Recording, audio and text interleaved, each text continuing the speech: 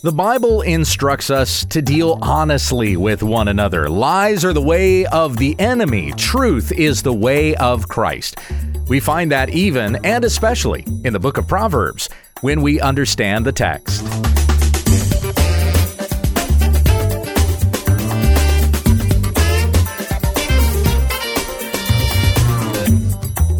This is When We Understand the Text, a daily Bible commentary to help encourage your time in the Word.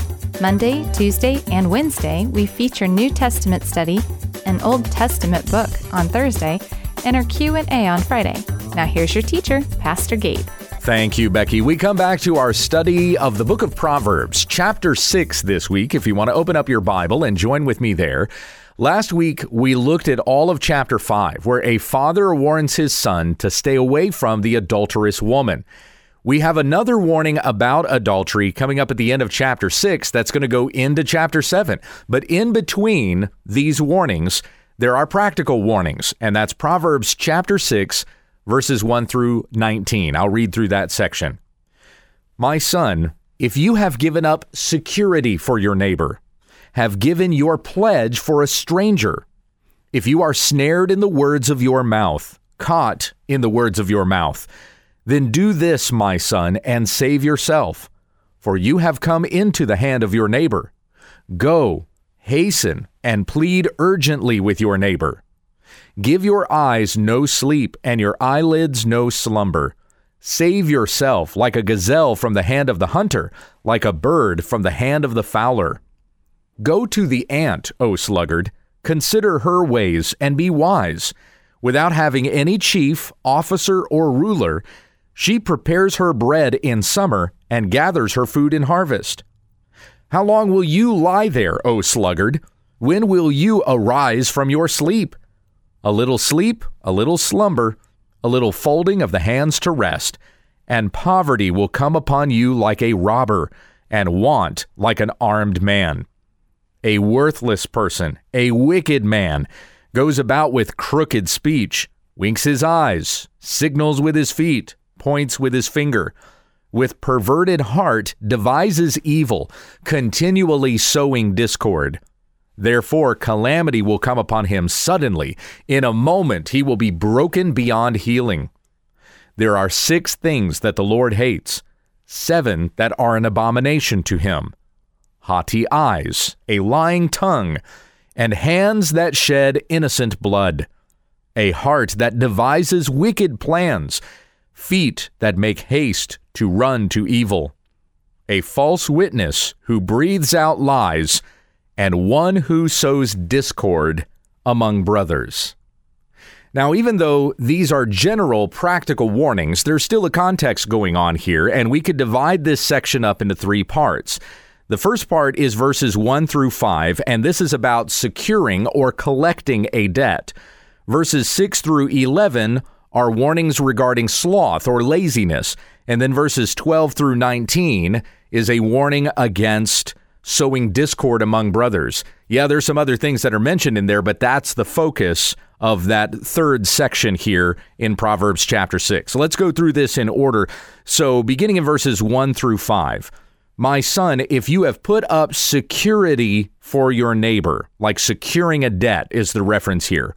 If you have given your pledge for a stranger, if you're snared in the words of your mouth, then do this, my son, and save yourself.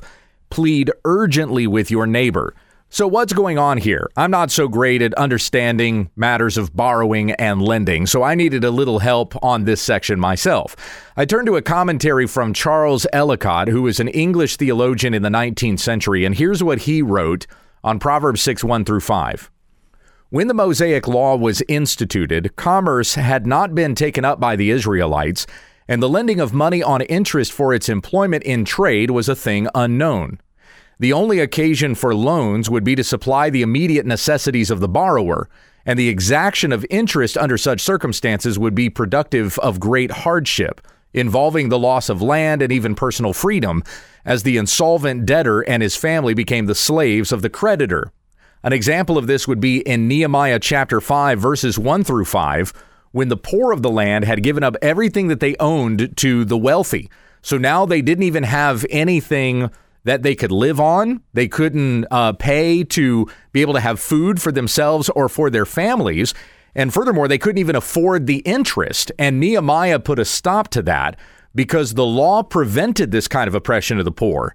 Leviticus 25 verses 35 through 38 says, "If your brother becomes poor and cannot maintain himself with you, you shall support him as though he were a stranger and a sojourner, and he shall live with you.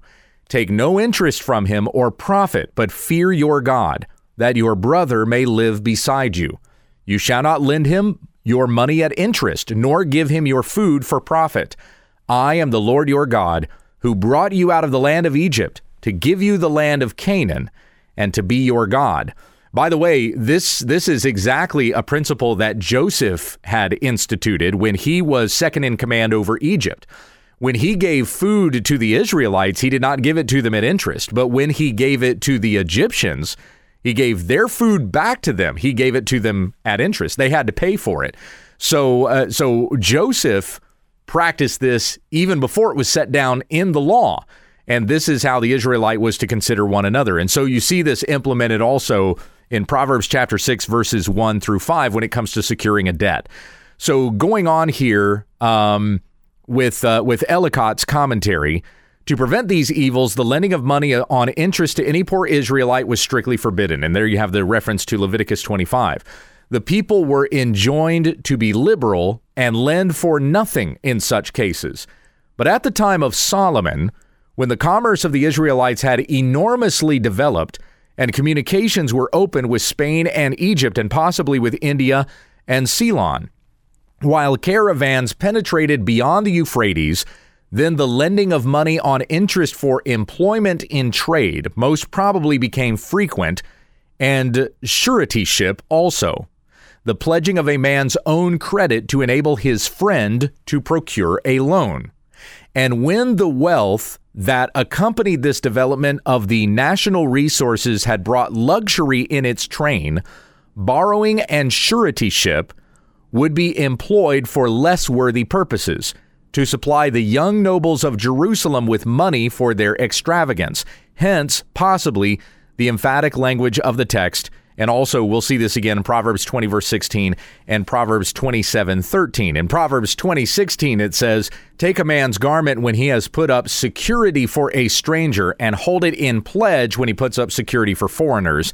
And Proverbs 27:13 says the same thing. So anyway, you'll see why I needed help explaining that. I didn't quite understand that myself. I hope that Ellicott's answer was helpful for you, because it certainly makes more sense than I would have said. So once again, Proverbs 6, verse 1, "My son, if you have put up security for your neighbor, have given your pledge for a stranger, if you are snared in the words of your mouth, caught in the words of your mouth, then do this, my son, and save yourself. For you have come into the hand of your neighbor. Go, hasten, and plead urgently with your neighbor." So more credit has been given to the stranger than to the neighbor. "Give your eyes no sleep and your eyelids no slumber. Save yourself like a gazelle from the hand of the hunter, like a bird from the hand of the fowler." So what's being said here is that it's not good for anybody. This lending of money and taking of interest is not beneficial to you. It is not beneficial to the person that you are collecting a debt from. It's not going to be beneficial when somebody else is trying to collect a debt from you. You might also apply the principle to this, that the borrower is a slave to the lender. So be wise, be careful in the borrowing and lending of money, especially on interest. We continue on with cautions that are given to the lazy. That's Proverbs chapter 6, verses 6 through 11. "Go to the ant, O sluggard." So the father talking to his son is saying to look at an ant as an example here. "Consider her ways and be wise. Without having any chief, officer, or ruler, she prepares her bread in summer and gathers her food in harvest. How long will you lie there, O sluggard? When will you arise from your sleep? A little sleep, a little slumber, a little folding of the hands to rest, and poverty will come upon you like a robber, and want like an armed man." In 2 Thessalonians chapter 3, the Apostle Paul talks to the church in Thessalonica and says that we provided an example for you when we were with you. He says that we and my missionary brethren, we would have been right to expect from you to provide for us, like provide a living for us. Give us your bread so that we would have something to eat. We're here for the cause of ministry. We're apostles of Jesus Christ. So you should be taking care of us, and doing so would be serving the Lord. But Paul says we decided not to be a burden to any of you. This is 2 Thessalonians 3:8. It was not because we do not have that right, but to give you in ourselves an example to imitate. For even when we were with you, we would give you this command. If anyone is willing to not work, let him not eat. For we hear that some among you walk in idleness, not busy at work, but busy bodies. Now such persons we command and encourage in the Lord Jesus Christ to do their work quietly and to earn their own living. So again, Paul was right to accept support from them because he was an apostle and he was a missionary for Jesus Christ. Instead, he decided to work. He did his own labor while he was there teaching in Thessalonica so that he and his missionary brethren could provide for themselves and give an example of hard workers to the Thessalonians there. Remember what Paul's trade was. He was a tent maker by trade. So he was a bivocational preacher in that sense. He would preach and teach the Thessalonians, and then he was also doing his tent making trade so that he could earn money and be able to feed and provide for himself. But notice the statement that he says there, and this is a controversial statement this day and age. If anyone is not willing to work, let him not eat. A person earns his own living. He is not to be a mooch and living off of the charity of others. Though there's certainly a time when a person may hit some dire straits, they may go through a difficult time, and then there are people that can help support them. Or you have the situation with the elderly being too old to work for and provide for themselves, or the infirmed that cannot work for and provide for themselves. In those instances, the church should be taking care of those individuals. But when you've got an able-bodied person who's able to work and they're not working, they are a sluggard. And if they're not willing to work, then let them not eat. Even more strictly here, Paul goes on and says that if anyone does not follow what we have said in this letter, take note of that person and have nothing to do with him, that he may be ashamed. That's later on in 2 Thessalonians 3:14. Do not regard him as an enemy, but warn him as a brother. So it's even a matter of church discipline if a person is unwilling to work. And the wise father giving instruction to his son here in Proverbs chapter 6 says that you need to work. And if you don't work, ruin is going to come upon you. It's even worse than a church disciplinary action here. It's that you could fall into the judgment of God. A little sleep, a little slumber, a little folding of the hands to rest. This isn't talking about the usual sleep that you get when you go to bed at night. You got to remember during this time also we didn't have electricity. So there weren't these night owls that were staying up at all hours of the night. That could get really expensive because they're burning oil the whole time that they stay awake. That's a more recent phenomenon, the night owl thing. And I'm one of them. I'm one of those night owl guys. But I still get the same amount of sleep as anybody. I work hard. Anyway, so so a person went to sleep when it was dark and they woke up when the sun came up.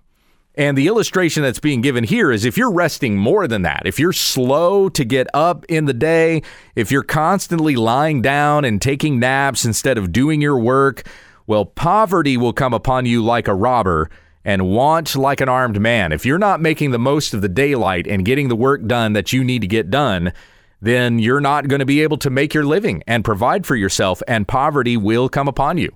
So that is that's the warning of laziness here in this particular passage. And notice also, as it refers to the ant, the hardworking ant, it says that she doesn't have a chief, an officer, or a ruler, and she prepares her bread in summer. In other words, don't wait for somebody to tell you what to do.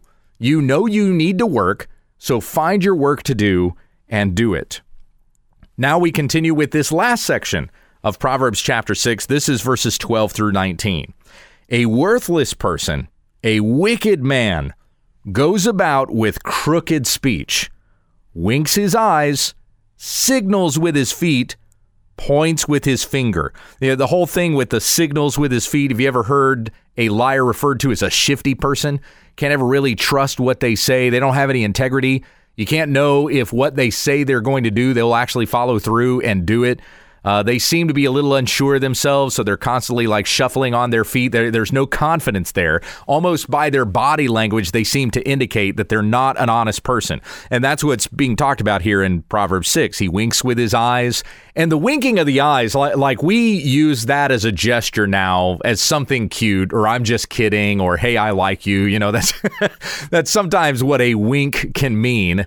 But in this particular circumstance, the reference being made here is that a person is so dishonest, they can't even be comfortable with their own lies. What lie have I said to what person? And so it's almost like it affects them physiologically and their eyes twitch. That's the reference to the winking of the eyes, or pointing with his finger, like making gestures, almost like a sleight of hand. Follow my hand and not the words I say or the look in my eyes. With perverted heart, he devises evil. Verse 14, he's continually sowing discord. If a person's not living according to truth, then their words are going to cause division among people, even among friends, among close acquaintances. So they continually sow discord. It may not be their intention to divide others. That may not be their goal, but that's what ends up happening when a person cannot be honest. In Ephesians chapter 4, we are told that as the church, we are to be speaking the truth, and we're to be speaking the truth in love. And doing so, we build one another up. We are to grow up in every way into him who is the head of the body, into Christ, from whom the whole body, joined and held together by every joint with which it is equipped, when each part is working properly, makes the body grow so that it builds itself up in love. That's what we get when we speak the truth in love. Later on in Ephesians 4:25, therefore, having put away falsehood, let each one of you speak the truth with his neighbor, for we are members of one another. A person who is not truthful, who lacks integrity, who is not honest with their words, they sow discord. The intention may not be to divide people, but that will be the result. And it says in Proverbs 6:15, therefore calamity will come upon him suddenly. In a moment, he will be broken beyond healing. When a person devotes themselves over to lies, it destroys the mind. It affects the thinking. I shared this with a Sunday school class just this past Sunday. There are certain false teachers out there that at some point they may have been deliberately manipulative. Like they may have known this is wrong for me to say this, but I'm going to say it anyway. They felt guilt in their conscience, but they ignored it and pressed through. And eventually their mind was given over to a seared conscience. And now it comes to them completely naturally. And they may think that what they are saying is right. It's exactly what God said. It's what the Bible means when it says this. But it's because their mind is now completely dull to the truth. They've broken themselves beyond healing. They're unable to see the truth at all anymore since they've so devoted themselves to the lie. And the lies they continue to spread destroy others. We go on in Proverbs 6, verses 16 through 19.